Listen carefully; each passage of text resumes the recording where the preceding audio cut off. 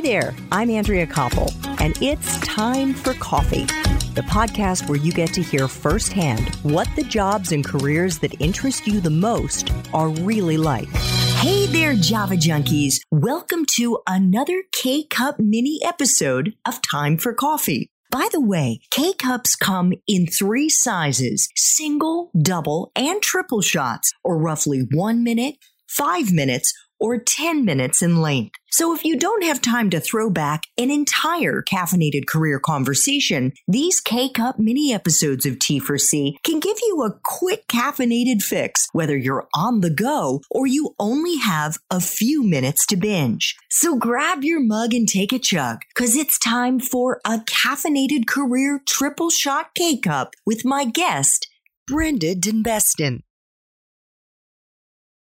Let's dig into what the heck you do as a continuous improvement manager of continuous manufacturing at Orica.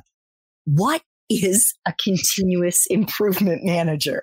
So a continuous improvement manager is essentially someone who looks to improve systems, processes, and workflows for the benefit of reducing costs, reducing the time it takes to do an activity, and essentially improving the experience overall. So in my role, I am responsible for standardizing the systems and processes that we use on our site, and predominantly the safety systems. So I have had the pleasure of introducing new management of change system and a new permit to work system from our historical systems that are being offloaded, and really helping people understand the why, what's the benefits of our new system, how does it work well for you, because everyone wants to know what's in it for them, and also creating the new standards and training that will facilitate the implementation of these new processes.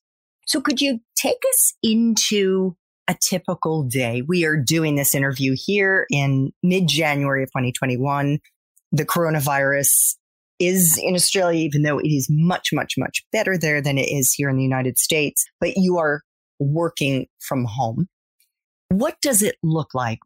Maybe you could take us into what it's like now and what it was like before the coronavirus hit, when presumably you were in an office. Yes. So what it's like now at home is, I suppose, plenty of meetings.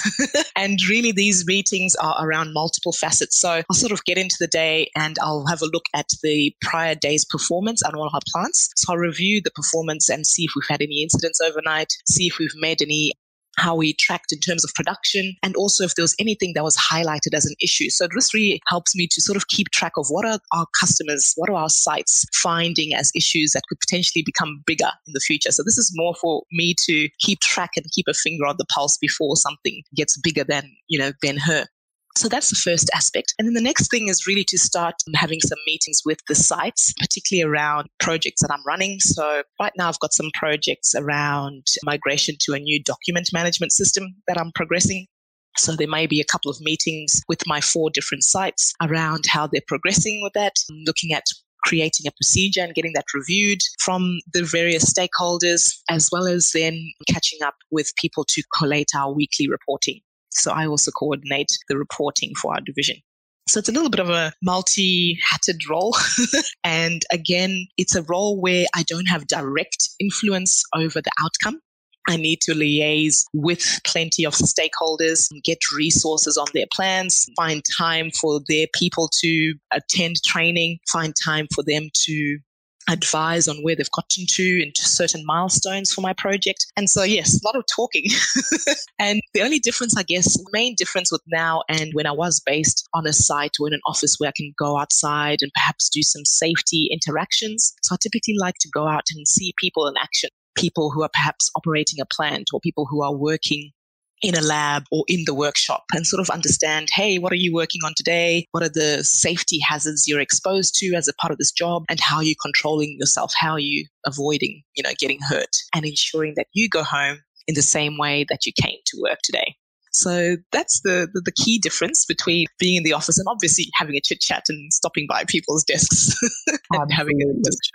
Absolutely. Well, thank you for that. So when you talk about the plants that you're interfacing with, what are those plants actually producing? What are they working on?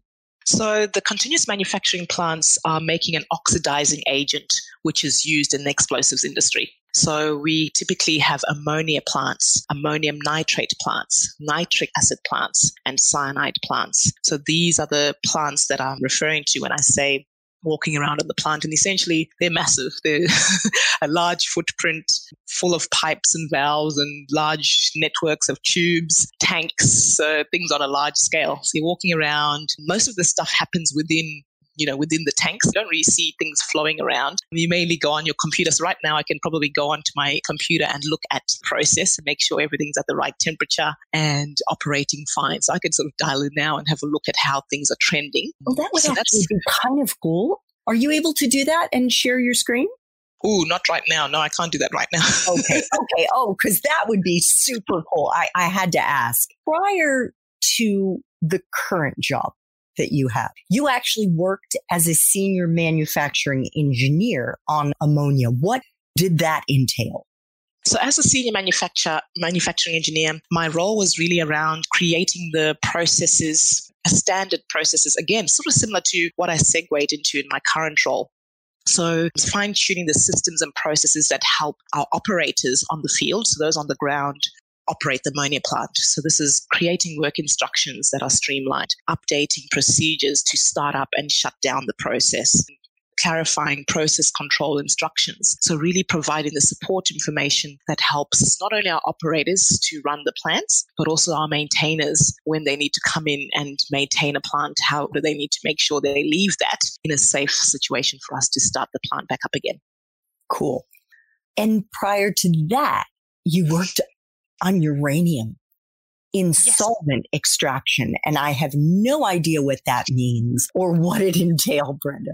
Yeah, so it's very complex. I don't know how I can simplify it, but essentially solvent extraction is a separation process. And what is mining essentially is a process where let's talk about the front end of the process. You dig up a whole lot of dirt and you really want to separate that dirt so you can get the valuable mineral, which in this case was uranium. So it has to go through a whole lot of processes. You need to grind that rock so it becomes a lot smaller. Then you need to add acid and various chemicals so you can leach out the valuable mineral into a solution. But now you want to separate that solution even more so it can become concentrated. So if you think of like your concentrated dishwashing fluid versus like something that's not concentrated, a small little drop makes for big, washing up in your sink. So similarly, you want to sort of concentrate all that up, and solvent extraction is a process that concentrates up your uranium into the final product. So it's a separation process. You're discarding all the other minerals, for example, copper, gold, and silver that could also be in the solution.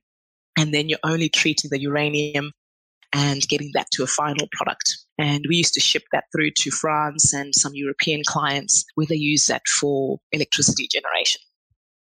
Got it. I would imagine that it's used in nuclear plants. Is that right? Correct. Uranium? That's right. Yeah. Yes. For electricity generation and sometimes for some other things. But you spent many years as a metallurgist. I should have looked up this answer before, but I'm going to ask it. So is uranium is not a metal, right? So what's the difference between being a metallurgist and what you did with uranium?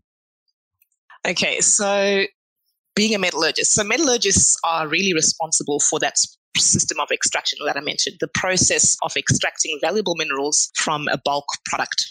So metallurgists can work in any application. So essentially, we extract any mineral from any sort of bulk product. So that's why I could work in a gold industry and extract gold, be responsible for the processes that extract gold, for the processes that extract copper.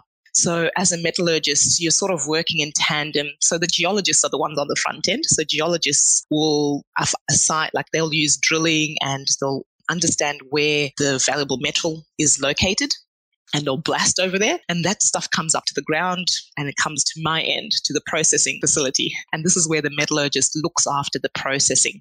And this is the stages in which you have to process it. Like I mentioned, you need to grind the rocks first, get them down to some size. You need to use cyclones and things that separate the fines from the bulks, solids. This is getting really technical. And then you add different chemicals, and then you let things settle. So you let you let your solids settle and then you get the liquor on top. You get that liquor and you do further processing. So it's quite intense and quite time bound as well. So you'll notice that a lot of these manufacturing and mining facilities work 24 hours a day, and it's a continuous process and just continues to flow. You continually have fresh ore coming up from the ground. It keeps getting processed and you end up with a drum of uranium oxide. You end up with a copper plate, which gets stacked in a, a stack of plates and gets sent on a railway or on a port to the customers for further processing and whatever that can be. The steel industry, in iron ore manufacturing, and all sorts of different industries use these products to make electricity. For example, at our ammonia facility, one of the byproducts is carbon dioxide. And carbon dioxide is actually used in soda, like to make your Coca-Cola and your Pepsi. So in bottling, so there's all these side industries where the byproducts can also be used. So very interesting indeed. Love it. I just want to go back to something you mentioned when you were talking about the separation process. You said that there's a liquor that floats on top. What did you mean by that? The liquor? Yes. So if you can imagine, we've got rocks and dirt. So let's say an easy way for me to explain it is to use dirt. So if you add dirt and water, so if you had a cup of dirt and you add water to it and you mix it all up, right, you're going to have murky water on top and your solids are going to sit on the bottom. So you now take that murky water because essentially the acid and the chemicals you've added have caused the minerals to now be in the water section. So you can take that murky water and you add some more products to that, and the stuff that comes out of that is now a new product. And that's the product you want. So each step, each process is intentionally moving your mineral from one state to another state. So I like to think of maybe copper as an easy one that we used to use in our science experiments when copper sulfate turns blue when you add certain compounds to it. So that's the mineral changing state.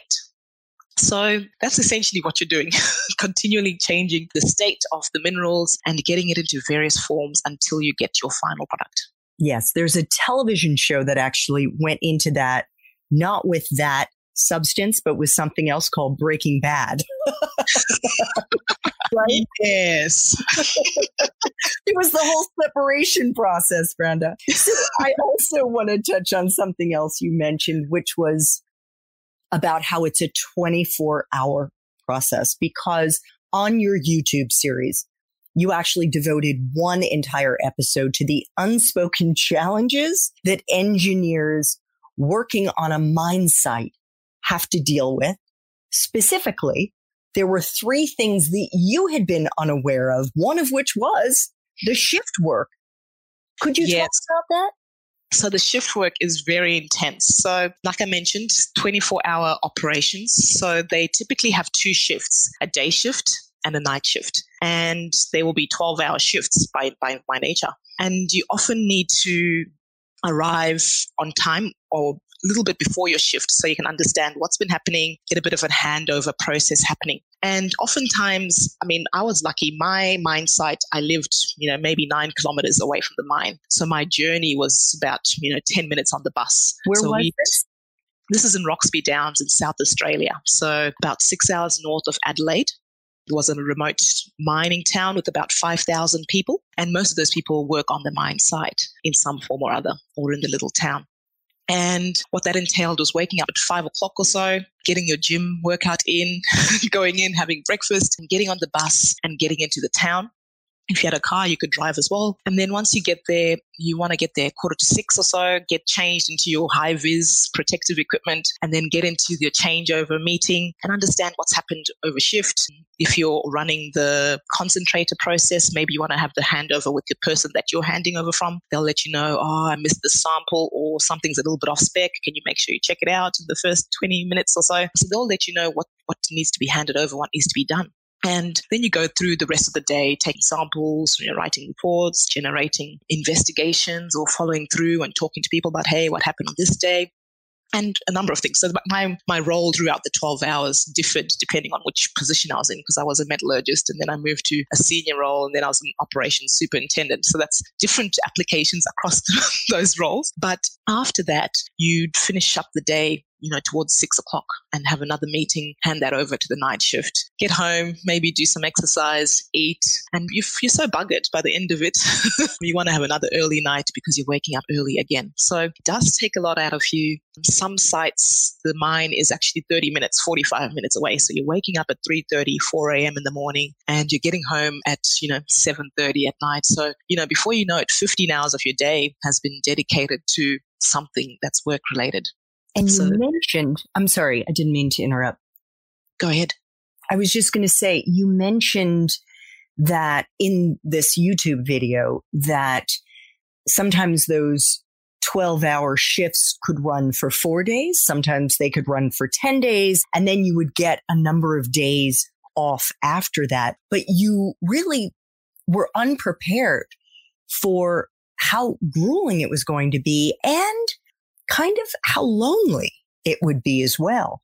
Yes. So when I had started my role at the mine site, I was doing a Monday to Friday job, and that was 10 hours. So I knew, the long hours were there, but definitely shifting into a shift roster, waking up, and particularly night shift is a challenging one because you sort of need to be asleep during the day when people are, when there's traffic outside or people are hustling and bustling outside your room and making noise and it's bright outside. So trying to get decent sleep during the day so you can work a night shift. And, it gets lonely because people are not awake when you're doing your job, or, people are at different parts of their day, so if you're meant to be sleeping while people are awake, then it gets lonely. And also you're in a remote location, you're alone.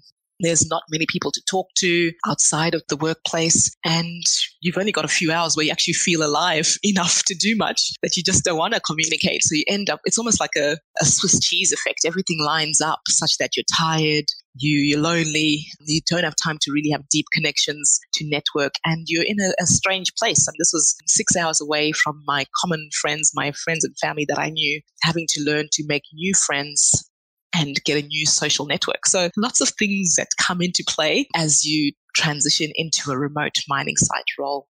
And then as a woman, I think there was another layer of challenge. And you mentioned that it's changing, but I'd have to imagine it hasn't changed quickly enough. So you would have to wear, because you're dealing with different compounds that are extremely dangerous, so you would have to wear protective gear. And that gear wasn't made for a petite woman or a regular sized woman. It was made for a man, whether that be the jackets or the boots. Certainly. And that's correct. So often my jackets would be way over my my arms, so you're trying to shovel it on, but you're cold. So if it's winter, you want your jacket and you need to be warm. So it's a catch-22. Pants, perhaps not really designed for the feminine waist, or, they don't sit just right. So you got to have your belts. Socks, some ladies tell me they need to wear double socks just so that their boots, the boots that you have to wear, if you don't have the right size for females, you want to, put double socks on so you can minimize the blisters and things that will come as a result of that. So really, as women who've come through the industry, they've now started to, I even know one lady who's started to design, safety equipment, particularly for women, simply because we're becoming more prevalent in the industry. Shirts that are tailored to our bodies, pants that fit, jackets in our sizes, and even cool colors like pink and purple are also things that are on the menu now. So that's really exciting to see. Pink hats, pink hard hats, and those sort of things, paraphernalia that just makes you feel like you belong, makes you feel included. And it may not have been on the agenda before, but certainly now a lot more discussion is around this topic. So what is it like for a woman engineer in your industry? We haven't touched on this yet. What has it been like? Have there been other challenges because of your gender being in this space? And what do you think our young listeners can expect to find getting into this industry in 2021 versus when you joined 15 years ago? Yes, so I think there's certainly been some decent changes. I still hear lots of people talking about a boys' club, and I guess that's by virtue of a male-dominated industry. We're going to see that there's plenty more men around than women. But I certainly find there's a lot of support for women. There's a lot of people are now embracing women and wanting more women on the table. And really, I've now started to speak up a lot more and make sure I ask questions and I'm involved actively, because I think part of the conversation, that's why I'm passionate about empowering women in the industry, Andrea. If you've seen some of my chronicles, I talk about how to build your visibility in the industry, because as I inspire and as the industry inspires more women to join, we want them to be in a position where they actually speak up and start to challenge things that have been the norm. Like I said, this, PPE, personal protective equipment for women, wasn't on the agenda because perhaps there weren't many women around and no one spoke up about how uncomfortable it was, or how when you're on maternity leave, when you're pregnant, you have to just have your shirt with the buttons unbuttoned because there is no maternity style top. You just have to unbutton your shirt, your top. So it's around challenging the norm and speaking up and trying to be a face for change, essentially. So in 2021, things that you can still expect are that you are an engineer. So come in being confident in your skills, come in being willing to learn, come in wanting to ask questions, demonstrate what you're doing, like keep people abreast of what you've been doing, the challenges that you've overcome in the industry, projects that you've worked on, and just let people know what you're up to, right? Because I think women like to work under the radar. We don't like to self-promote. We don't like to talk about what we're doing. We think we can just put our heads down, bum up, and people will know what we're up to. But oftentimes we need to, let people know what we're up to. So I think that provides a small spotlight into the industry. I know there will be challenges. A lot of my friends sometimes get called diversity hires now. So there's another face to this challenge, Andrea. As we inspire more women in, some people, people will be like, oh, you were just hired because you're a woman. So there's another layer where we need to also prove that we're worthy to be here, and we've got the skills and we've got the experience that has allowed us to be in this space. So hold your heads high, be prevalent and show up and keep talking about what you're doing. I think that's my advice to women. Or hear why Brenda makes such a magnificent coach for engineers. So, yay. Thanks for tuning in to this K-Cup mini episode of Time for Coffee. If you want to listen to our entire caffeinated career conversation, please check out the show notes for this episode. Thanks so much for listening to Time for Coffee, where the professionals in the jobs that most interest you always have time to grab coffee 24/7, no matter where you live. I have one quick favor to ask you. Remember to rate, review, and subscribe to Time for Coffee. Thanks so much.